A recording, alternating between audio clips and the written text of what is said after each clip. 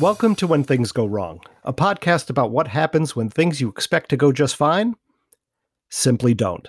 I'm your host, Frank Sapovitz, and today we're going to meet a man who helps to guide businesses, governments, and individuals when things do go horribly wrong. Richard Levick is the chairman and CEO of Levick, a firm based in Washington, D.C., that has helped more than 300 of the world's largest law firms, hundreds of companies, and over 30 countries identify and prepare for high-profile risks, handle crisis management and communication during challenging times, and embark on a campaign of brand rehabilitation after a crisis has passed. Richard is a frequent television news contributor on crisis and public affairs communications, and he's a globally recognized keynote speaker. He's authored 4 books, including The Communicators, Leadership in the Age of Crisis, and hosts multiple podcasts, including one of my new favorites, the daily In-House Warrior podcast. And in his spare time, and there's not much of that, as you can imagine, he is a professor at the Fordham and Wake Forest Schools of Law. Here's my conversation with Richard Levick. When you need mealtime inspiration, it's worth shopping Kroger, where you'll find over 30,000 mouth-watering choices that excite your inner foodie. And no matter what tasty choice you make, you'll enjoy our everyday low prices, plus extra ways to save, like digital coupons worth over $600 each week. You can also save up to $1 off per gallon at the pump with fuel points. More savings and more inspiring flavors make shopping Kroger worth it every time. Kroger, fresh for everyone. Fuel restrictions apply. Welcome, Richard, to When... I'm going to do that again, Richard. Welcome, Richard, to When Things Go Wrong. Frank, what's so nice is that the introduction should end with something going wrong. So I think it was intentional, and I'm delighted to be here. Let's leave it in there, then. We won't even edit it out. So, Richard, your brand trademark for the company is fixing the impossible. Give us an introduction to Levick and what kinds of impossible situations you help to fix. Well, first of all, Frank, thanks so much. And I should say, about you and the work that you've done, and you were just a guest on one of my podcasts, and I'm such a fan of yours and the work that you've done and the work you do that I'm just absolutely delighted to be here. So, in terms of fixing the impossible, I would start with this. Einstein once said that he had maybe 2 original ideas in his life. And I'm presuming he's talking about his 2 theories of relativity. But you think back, and what that really means is that a lot of us are just sort of going along, right? We form our opinions based on emotion and not on fact. And, I'm in Washington, D.C., where we have an old saying that why kick a man while he's up? It's too much work. You wait till he's down. And, everyone sort of piles on. And we see that. We see that the journalist, and I am a huge fan, we do a lot of pro bono work on behalf of journalists who are detained, captured in foreign countries. And I've always been, you mentioned my teaching at Fordham Law. The First Amendment has always been a hegemonic right. It's so critically important. But having said that, because of the rush to get news in first, you still see today, which is remarkable to me, the exclusive. I don't know what that means in an age when we don't have 2 nice news cycles, but 1,660 every minute. What is possibly an exclusive? What, that you got it, NBC got it 15 seconds before ABC or before Fox? That's not an exclusive. And the reason I'm starting there is because in the rush, there are 2 competing demands of journalists: get it right and get it first. And getting it first often sacrifices getting it right. And one of the things that we see on those early stories, and I know we're going to get into them in some specific examples, will be that journalists are often looking, or the people they interview are looking to, point fingers at who's at fault. Frank, that we just handled the tragedy, the Champlain South Towers in Miami. And if you look at the stories in the first 3-4 days, they were all about pointing fingers. Now, they're still pointing fingers, but they're pointing them at different people now. When, we handled probably the singularly most unpopular issue in the last 50 years, which are the detainee rights at Guantanamo right after 9/11. tragedy, the worst tragedy in the United States since Pearl Harbor and Antietam, a century and a half apart, and a remarkably horrific moment in this country. And there was this demand and desire to blame. And so people were blaming anyone who looked Arab. And it meant that even our Arab allies were suddenly being caught up in the dragnet. And you had hundreds of people at Guantanamo, many of whom would end up being released. And we were representing the detainees, the original detainees who were from Kuwait. A lot of them would be from Saudi Arabia and other countries as well. And it would turn out that 12 of the 13 would be innocent. They would be rendered. One still has yet to go to trial. But the justice is much slower than media, and fixing the impossible. Imagine a more hostile, and understandably so, hostile and unpopular issue than the detainees at Guantanamo after 9/11, when everyone is feeling this pain. So being able to get 98 of the nation's 100 major daily newspapers to editorialize on behalf of the issue of due process, to change the subject from just revenge to due process, to be able to get people to say, wait a minute, we're all, I think the same is true about democracy as is true of capitalism. That is, when the markets are all going north, we're all capitalists. But when things are going south, suddenly we're all socialists. And the same is true with the Constitution. As long as you're espousing something I believe in the First Amendment. I believe in due process. I believe in the right of privacy. But wait a minute. If you're doing something that I don't like, or I don't like the sound of, maybe I don't believe in the Constitution anymore. Our job is to make sure that in these highly public, highly complex issues, that the Constitution has a chance to work.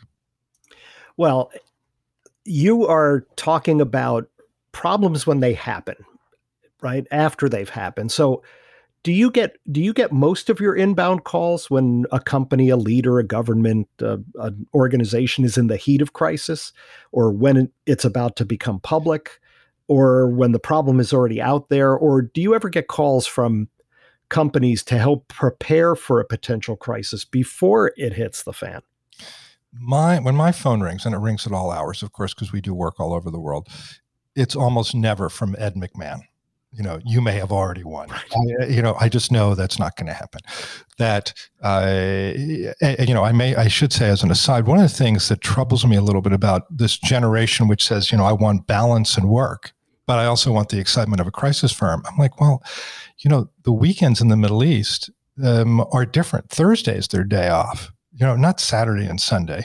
And the middle of their workday is the middle of our night. But to directly answer your question, most of the time, it's after the proverbial unmentionable has hit the fan, and that people are in trouble. We get the call after the helicopter has crashed in the middle of the night.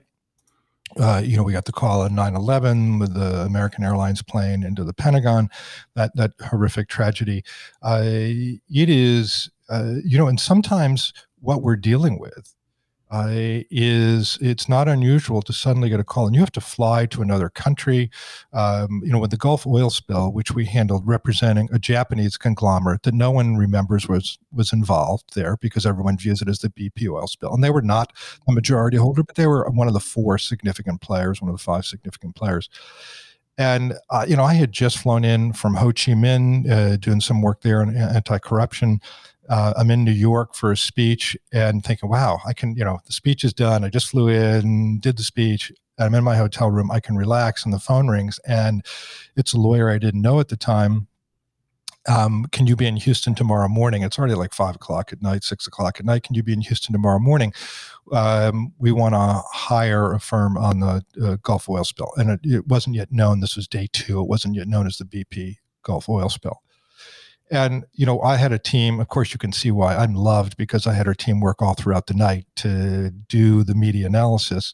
And when I arrived in Houston the next morning, along with an email, which was about 70 pages of digital analysis of all the coverage, and, go to the, I don't know what time it was, 4 or 5 in the morning, go to the business office in the hotel, print out these 75, 77 page documents, so that when we met with, and they already had a war room set up, so that I could point out all the trends in media coverage and what was likely to happen, and therefore what their strategy should be. But that call comes after the 11 fatalities. It comes after the explosion. Yes, we are the preferred or exclusive provider for 12 of the world's largest insurance companies. That's the anticipation is a lot of that is for prophylactic purposes, but most of the time, almost always, it's after the dam has broken. So you're the person to call when it hits the fan and the crisis is unfolding. And as you suggested from your travel itinerary, time is of the essence. But it's at least as important to have the best response rather than just the fastest response. It's better to be fast and right, but it's important to be right, or what I call responding rather than reacting. How do you navigate that tension between speed and effectiveness? Well, it's a great question. And you're right. At the end of the day, even if you look at something like Penn State 15 years ago, the Joe Paterno related crisis, that was only at most 7 news cycles and 7 time zones, pardon me. And by that, I mean, maybe you had Puerto Rico interested, maybe you had the Alaskan publications and media interested in, but it was pretty much a North American crisis. When you're dealing with the Gulf oil spill, when you're dealing with AIG, when you're dealing with some of these, the Qatar, Saudi blockade, you're talking about 24/7, 7-day-a-week, multi-month crises. So I think in the beginning, when you're drinking from a fire hose, you have to be able to immediately act like Raider, O'Reilly, and MASH, hear the helicopters before anyone else does. You have to be able to read the tea leaves, trust your instincts based on your experience. Through about the Korean War, the U.S. military had about a 50% effectiveness rate through all their training. That would mean, despite all the best military training in the world, in the first firefight, when in a foxhole, soldiers would only fire 50%. Only 50% of the soldiers would fire.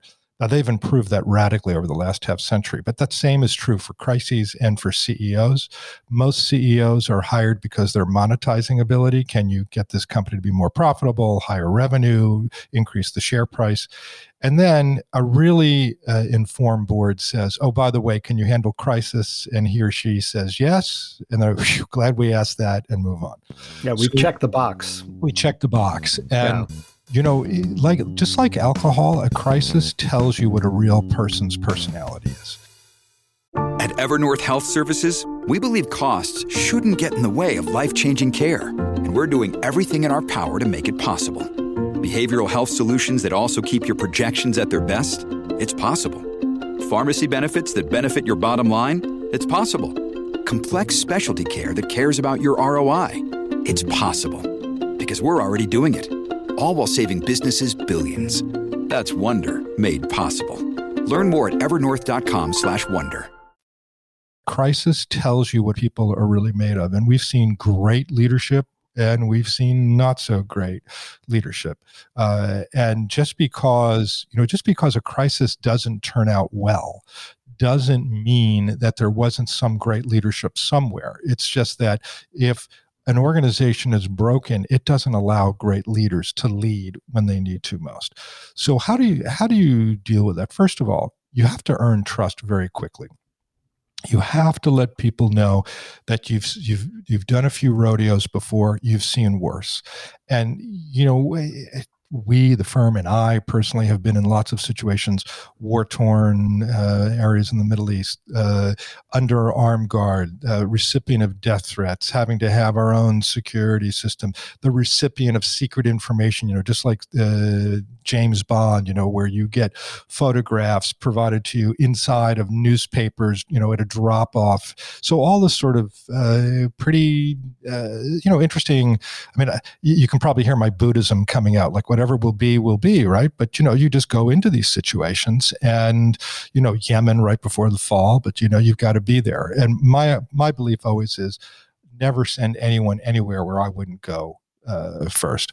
But but you have to earn their trust. That's critical. And when you earn their trust, then you can begin to do the triage. So I mentioned the Champlain Towers, and that's still going on. So I'm deliberately not sharing a lot of information.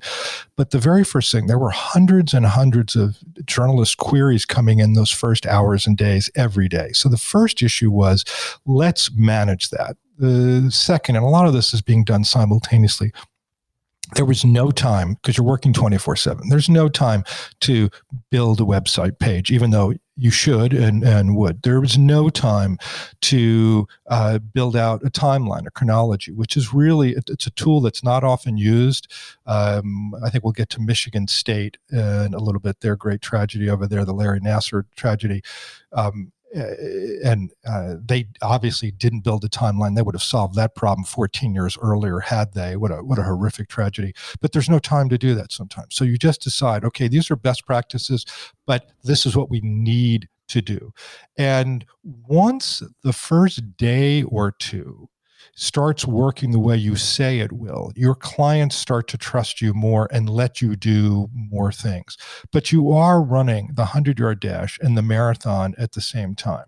And let me say this, that when I say 24/7, that's almost literally true. During AIG, we worked 7 days a week, 20-hour days, 18, 19-hour days for 7 months. I got to go home once, supposed to be able to go home for 2 days, and I was home for a couple hours, and the phone rang, and I was on the 3 a.m. train back to New York to be there for a 7:30 a.m. Sunday morning meeting.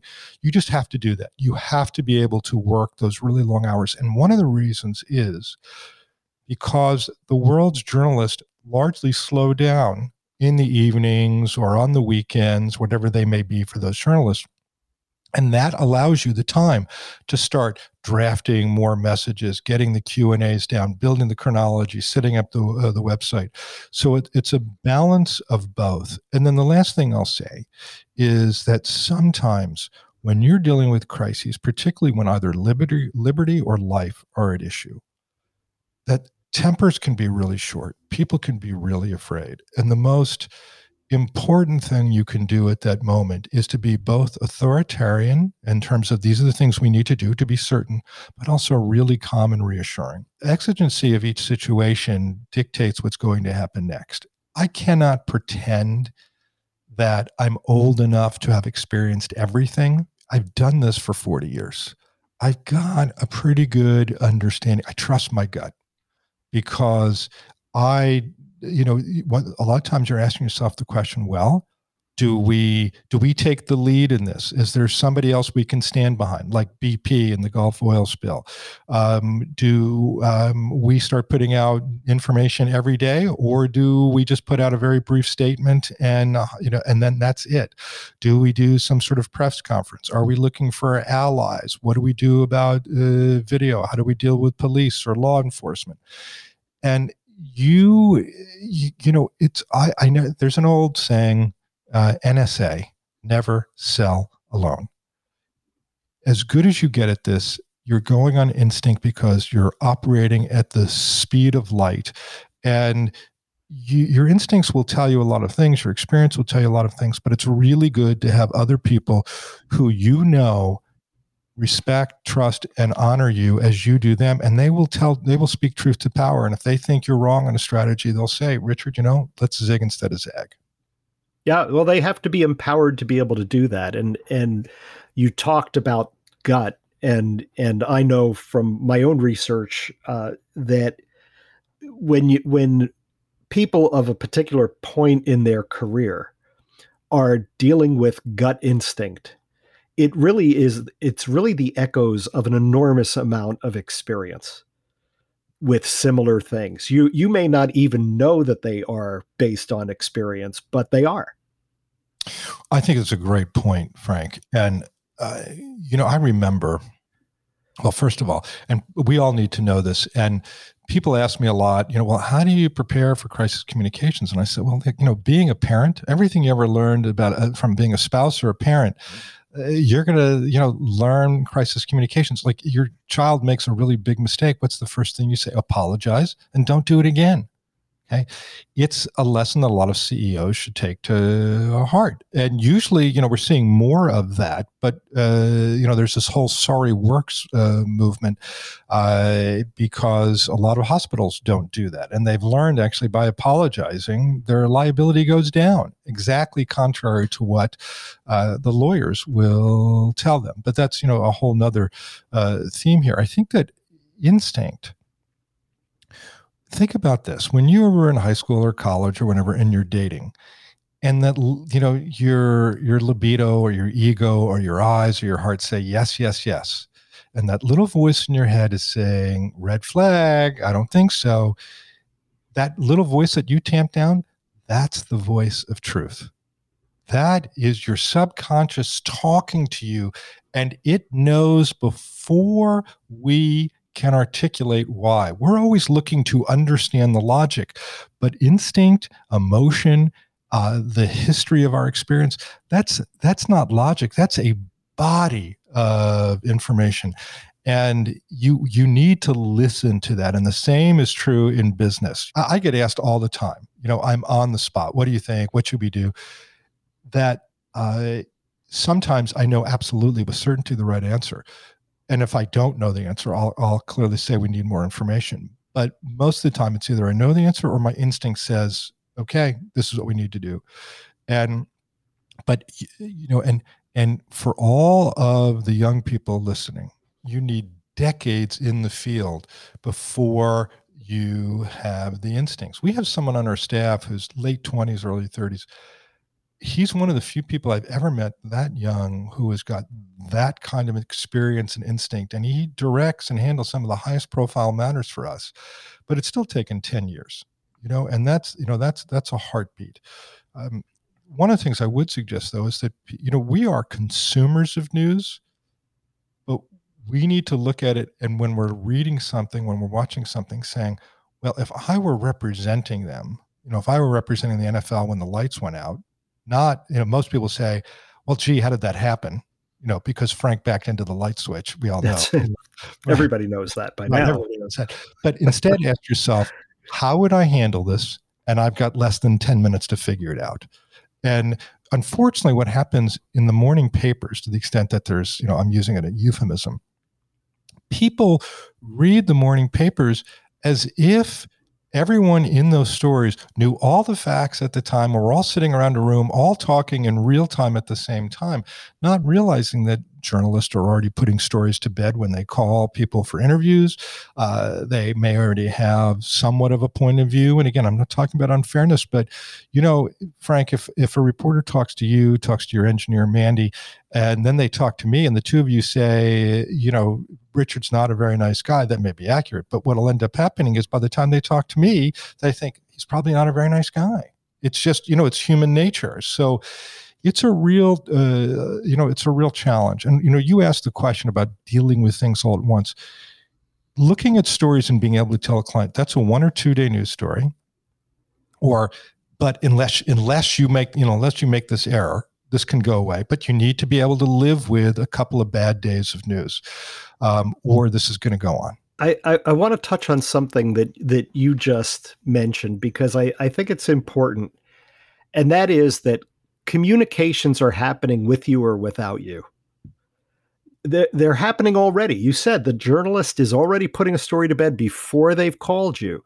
So when something happens and you're aware that something happens, whether you're communicating or not, other people are. History is written whether we participate or not. And the question in this life is, do you want to be a spectator or do you want to be a protagonist to your own life? Now, having said that, you have to make a decision on a case-by-case basis. There are days when it makes a lot more sense to suck all the oxygen out of the room and let the 1 day or 2 day stories which says critical things about you, say them and move on. Now, the stock market, which W.C. Fields thought was an enormous scam, it's amazing how fast it bounces back from companies that were in trouble. I happen to be a firm believer that, one, we are not in the business of spin. I never used that term. I've never used the term. And you don't come to us to spin. You come to us to help fix a situation, make it right. And if that means our stock price has to take a hit for a couple of days, I guarantee you do it right. And what will happen is it will bounce back. I mean, if you look at cyber, and we handle hundreds of cyber matters a year, you look at cyber, Heartland was the first major cyber breach, or one of the first. There were a couple others before that weren't particularly well handled. But Heartland comes along, it's a banking system, and they called I think it was 150,000 of their customers in a week. And they were all about fixing it. And what happened was the stock price bounced back and exceeded the pre-breach value, all within a week. And that happened because I think there was great leadership. I think the failure at AIG was Ed Liddy, who was the acting CEO, an American patriot coming in for $1, was a great leader, but had his hands tied by people within the organization and not permitted to lead. Martha Stewart should have gotten out of her situation much faster than she did. But there was a situation where she wanted to win it all. And, hence Orange is the New Black. She got to, I think she had a purse to match that electronic bracelet, which is why I think that she was so intent on handling it wrong. Michigan State, I mentioned before, and we were actually on that case last night in my law class. And it's a tragic case. That's where Larry Nassar was working as a physician for the athletic teams, and particularly the gymnastics teams, while he was working for the United States Olympic Committee and the gymnastics team. And, again, that was the institution winning over what was right. It was a complete tragic absence of leadership. And what some of these things have in common is they're not bad people. They're not bad people, but they make terrible and tragic mistakes. Well, the not bad people were the people who were handling the crisis, not necessarily the people who caused the crisis. So Larry Nassar, at least I feel that way. Larry Nassar, absolutely. I'm glad you made that clarification. It's, I'm thinking of the university president. I'm thinking of the gymnastics coach who was told by gymnast, and up until days before Larry Nassar was removed initially from his medical duties, and then from a week later from all duties, she was still defending him. But for the people who did nothing, who put the institution first, it's remarkable. As if looking at the Penn State crisis and not learning anything from that is, it's beyond remarkable. And quite frankly, Maryland, one of the universities where I have a degree, it handled the death of a young football player a couple of years ago horribly. And I mean, all the way that it ended up shortening a president's career. And, the board is the one who's responsible and for mishandling that along with the athletic department, but the president became the sacrifice. And that's another truth of crisis communications. The gods of crisis demand a sacrifice, but you get to decide what that sacrifice is, unless you mishandle it, and then the marketplace decides. Right. And one thing you never sacrifice is your own authenticity and your own truth, clearly. It is, here's the challenge. Once, some people sometimes ask, well, how do good people make bad decisions? Here's what happens. We have to hold on. We have to maintain our North Star. And this has happened to all of us. And it's why the Bible, both the Old and New Testaments, are bestsellers. It's why there's nothing new since Shakespeare and Freud. We can keep on the straight and narrow unless we don't. And then once we lose our way, even by an inch, it gets harder and harder and harder. And that's the same conversation that takes place in a lot of these organizations. Well, I thought something wrong was happening at Michigan State or at Michigan, but I decided not to ask, or I decided not to believe a complainant, or I decided not to mention it to anybody else. And then a year or two later, when it becomes clear that there's some fire with that smoke, then rather than thinking in local parentis, our job is to protect the students, our job is to protect the employees, our job is to protect the stockholders or whatever, it becomes, how do I protect my own reputation for mishandling these fractions when they first came to my attention? And that's why it's so important that we hold on to our North Star. The Buddhists talk about, and the Talmud talks about this as well, living in every moment, living in the present. And here's a key question. This is very tactical, but I said a chronology is really important.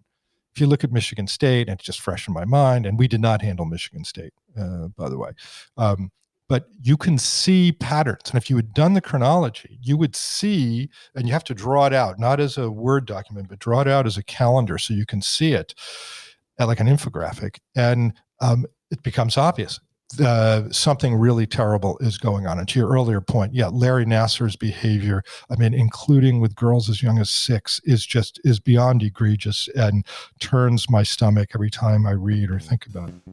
Well, it's listening to that inner voice again, right? You were talking about that in terms of instinct, but it's also in terms of input. Now, I want to get to something that is quoted on your website, which I think is... wait, the show's over. I'm done. If you're going to hold me responsible for what I've said... no, I think it's a remarkably intriguing then I'll take credit. Sentence. Okay. It says, a good crisis should never be wasted. What does that mean? I'm not sure my guess is that's probably not our original statement. Obviously, I write, as you know, written a bunch of books, co-authored books, and write an article every week, pardon me. So I write a lot of ebooks. But I'm not sure if we wrote that or if somebody else did. So I don't want to take credit for it. But the truth is, when I said this on Wall Street, as tragic as the events of 2008, 2009 were financially devastating, they didn't last long enough for many of the banks to learn their lesson. And then, flash forward 6 years, Wells Fargo, which was largely untouched, one of the few national banks, major banks, untouched by the financial crisis. And what do they do with their credit card scam but step right into it? And Wells Fargo wasn't scorched by 2008, 2009 because they are, quote, the people's bank. And I don't mean to be picking on the bankers because we've certainly represented any number of them. I'm only saying that there is, whether it's in our personal lives, and I've suffered some horrific setbacks in my life, the reason why we go through these horrible experiences is we have to learn something. What's the takeaway? How are we becoming a better person? And our mistakes are not permanent. Our failures do not brand us unless we choose for that to happen. And so from a crisis, one of the things we often suggest in a crisis, and I had mentioned the importance of doing a chronology, you look at future events, and a lot of times there's paralysis by analysis. You can't get people to do the courageous, heroic things in a crisis, to apologize, to withdraw the product, to fire someone, to quit a division or whatever it is, not to pay bonuses in the AIG case. Right? And what you do is you say, okay, I understand. And they won't tell you why they're afraid. They won't tell you what they're hiding. And what you do is you look at them and you say, I appreciate and I'm honored to work with you. And I know how difficult this is because we've dealt with so many other situations, some, believe it or not, considerably worse than this. You haven't, you haven't told me, nor have I asked for everything or to understand everything. But I know you're looking at this crisis, this tsunami, as from today. And you're saying, wow, I don't want to be fully transparent, or I don't want to apologize, or I don't want to switch directions now. But let's look at this in the future. Here's what's going to happen. There's going to be litigation and therefore discovery. So whatever you think is not going to come out is going to come out. Social media critics are going to come on. Washington's going to hop on this, and there's going to be regulatory hearings, and they're going to be televised. And then your lawyers are going to tell you that you can't say things in your defense because it would hurt your legal defense later. So all those things are going to happen. Do you still not want to be transparent? Do you still not want to make the sacrifice now? And the Marines have a saying, better to lose an arm in a knife fight than your life. Pay the sacrifice and move on. I'd love to get your sense of the challenges that corporations have had to navigate with respect to the political and social divides that have obviously been around for a very long time in our country and globally. But we're obviously magnified to an even greater extent when the pandemic was in full swing. And perhaps the most public was Nike's collaboration with Colin Kaepernick as a brand ambassador in 2018. Now, they took some PR hits, but they also burnished their image in some market segments. So tell us about your opinion of that partnership. Was Nike facing a crisis? Was Colin facing a crisis? Great question. And it's a remarkable case study for so many reasons. As you know, Nike was considering, do we embrace Colin Kaepernick or do we embrace Richard Levick as our, athlete of choice? I don't know how I lost out to Colin. The fact that at this age, I can't throw a football more than about 10 yards probably had something to do with it. But I'm the only one who's ever had the 40 timed in minutes, just so you know. But, here's what's fascinating. Think about this for a moment. Nike embraces Colin Kaepernick, who is at this point blacklisted and therefore unemployable in the NFL. At that point, he had not worked for, 3 or 4 years in the NFL. The NFL, along with the Premiership in England, are the two most powerful, wealthiest sports brands in the world. And Nike decides to take them on, one of their biggest clients, to take them on. Now, would anyone, this was not a crisis that Nike accidentally got into. This is walking into the propeller blade. It is doing it deliberately, but they did it brilliantly. And think about, first of all, Nike has a history of this. This wasn't the first time. They were the first to reach out and embrace LGBTQ athletes, the first to embrace one of the first to embrace African-American athletes, disabled athletes as primary spokespeople. Women's athletics, Title IX is only 1971, 1972, so it's only 50 years old. And so they've had this history of being on the cutting edge. That's part of their brand. And I would suggest to your listeners, for those of you in companies and you're wondering how to navigate the future, one of the first things to do is read Simon Sinek's book, Start with a Why. Why are you in business? Nike, Apple, Starbucks, they understand why they're in business. Michelin isn't selling tires, they're selling safety. Starbucks isn't selling coffee, they're selling an experience. Apple isn't selling a computer, they're selling a religion. They know exactly what they are and who they are. And this is true about Nike. They're one of the few companies that's reached a theological level with its tribe. I know tribe is a word that a lot of people don't want to use anymore, but it's so important and it's so true. They understand their customers as tribes. Next, they believed in the future. They were not concerned about the short term. Every company is concerned, other than, Chinese companies plan in 50 and 100 years. We're looking at, 30-day cycles and even, 90-day cycles. And most companies even less, right? What are they looking at, American companies? Oh my God, how are we going to get through this week? Well, Nike knew that they were going to take some hits, but they also knew where the market was going. They were Wayne Gretzky. Don't skate to where the puck is, skate to where it's going. And they decided, we know that the urban athlete, we know that the Black athlete, that people of color, those are going to be going to increasingly be our customer base. We're moving to a leadership position, and we are not going to be Johnny come lately.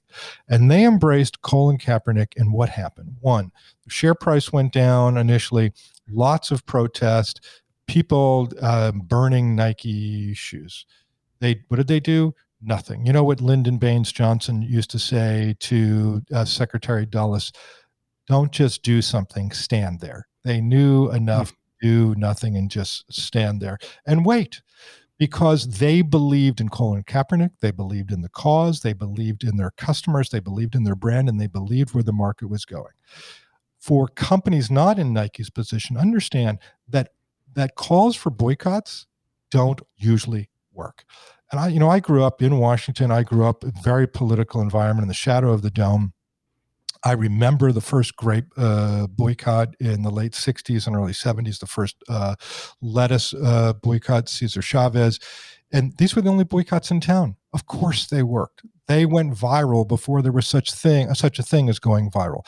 Now there's a call for a boycott, probably 7 during the show, right? I mean, there's calls for boycotts all the time because everyone's got a megaphone now. Largely ignore them. And then something that's anecdotal that I've only seen some evidence on, not enough to say this is a fact for sure, but to the extent that boycotts have any impact at all, it seems that boycotts from the left tend to be slightly more powerful than boycotts on the right, but neither tend to be very powerful. So most of the time you can ignore them, but you need to study the analytics to make sure that you can. You need to know where you're going. And all rules have their exceptions. And again, start with a why. Richard, I could talk to you all day. It's just been a fascinating conversation, and you're just an amazing thought leader. You're at the helm of an equally fascinating company, and just, brilliant analysis on just about anything. You can learn more about Richard's company by visiting levick.com. That's LEVICK.com.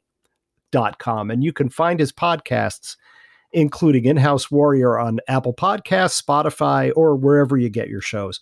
You can even get to it by visiting levick.com. So, and by the way, you can even find a recent episode with yours truly talking about what to do when things go wrong.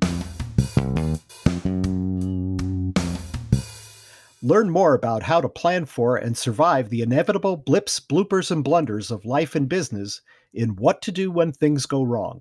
Available in hard copy, ebook, and audiobook from Amazon.com and other fine booksellers. I'm Frank Supovitz, and remember, if it hasn't happened to you, it just hasn't happened to you yet. The When Things Go Wrong podcast is produced by Chris and Mandy Wimmer and is a production of Black Barrel Media in association with Fast Traffic Entertainment. You can find more Black Barrel Media shows on Apple Podcasts or wherever you are listening. For more background on this show, join us at Black Barrel Media on Facebook and Instagram, at B Barrel Media on Twitter, and on our website at blackbarrelmedia.com. See you next time, if all goes well.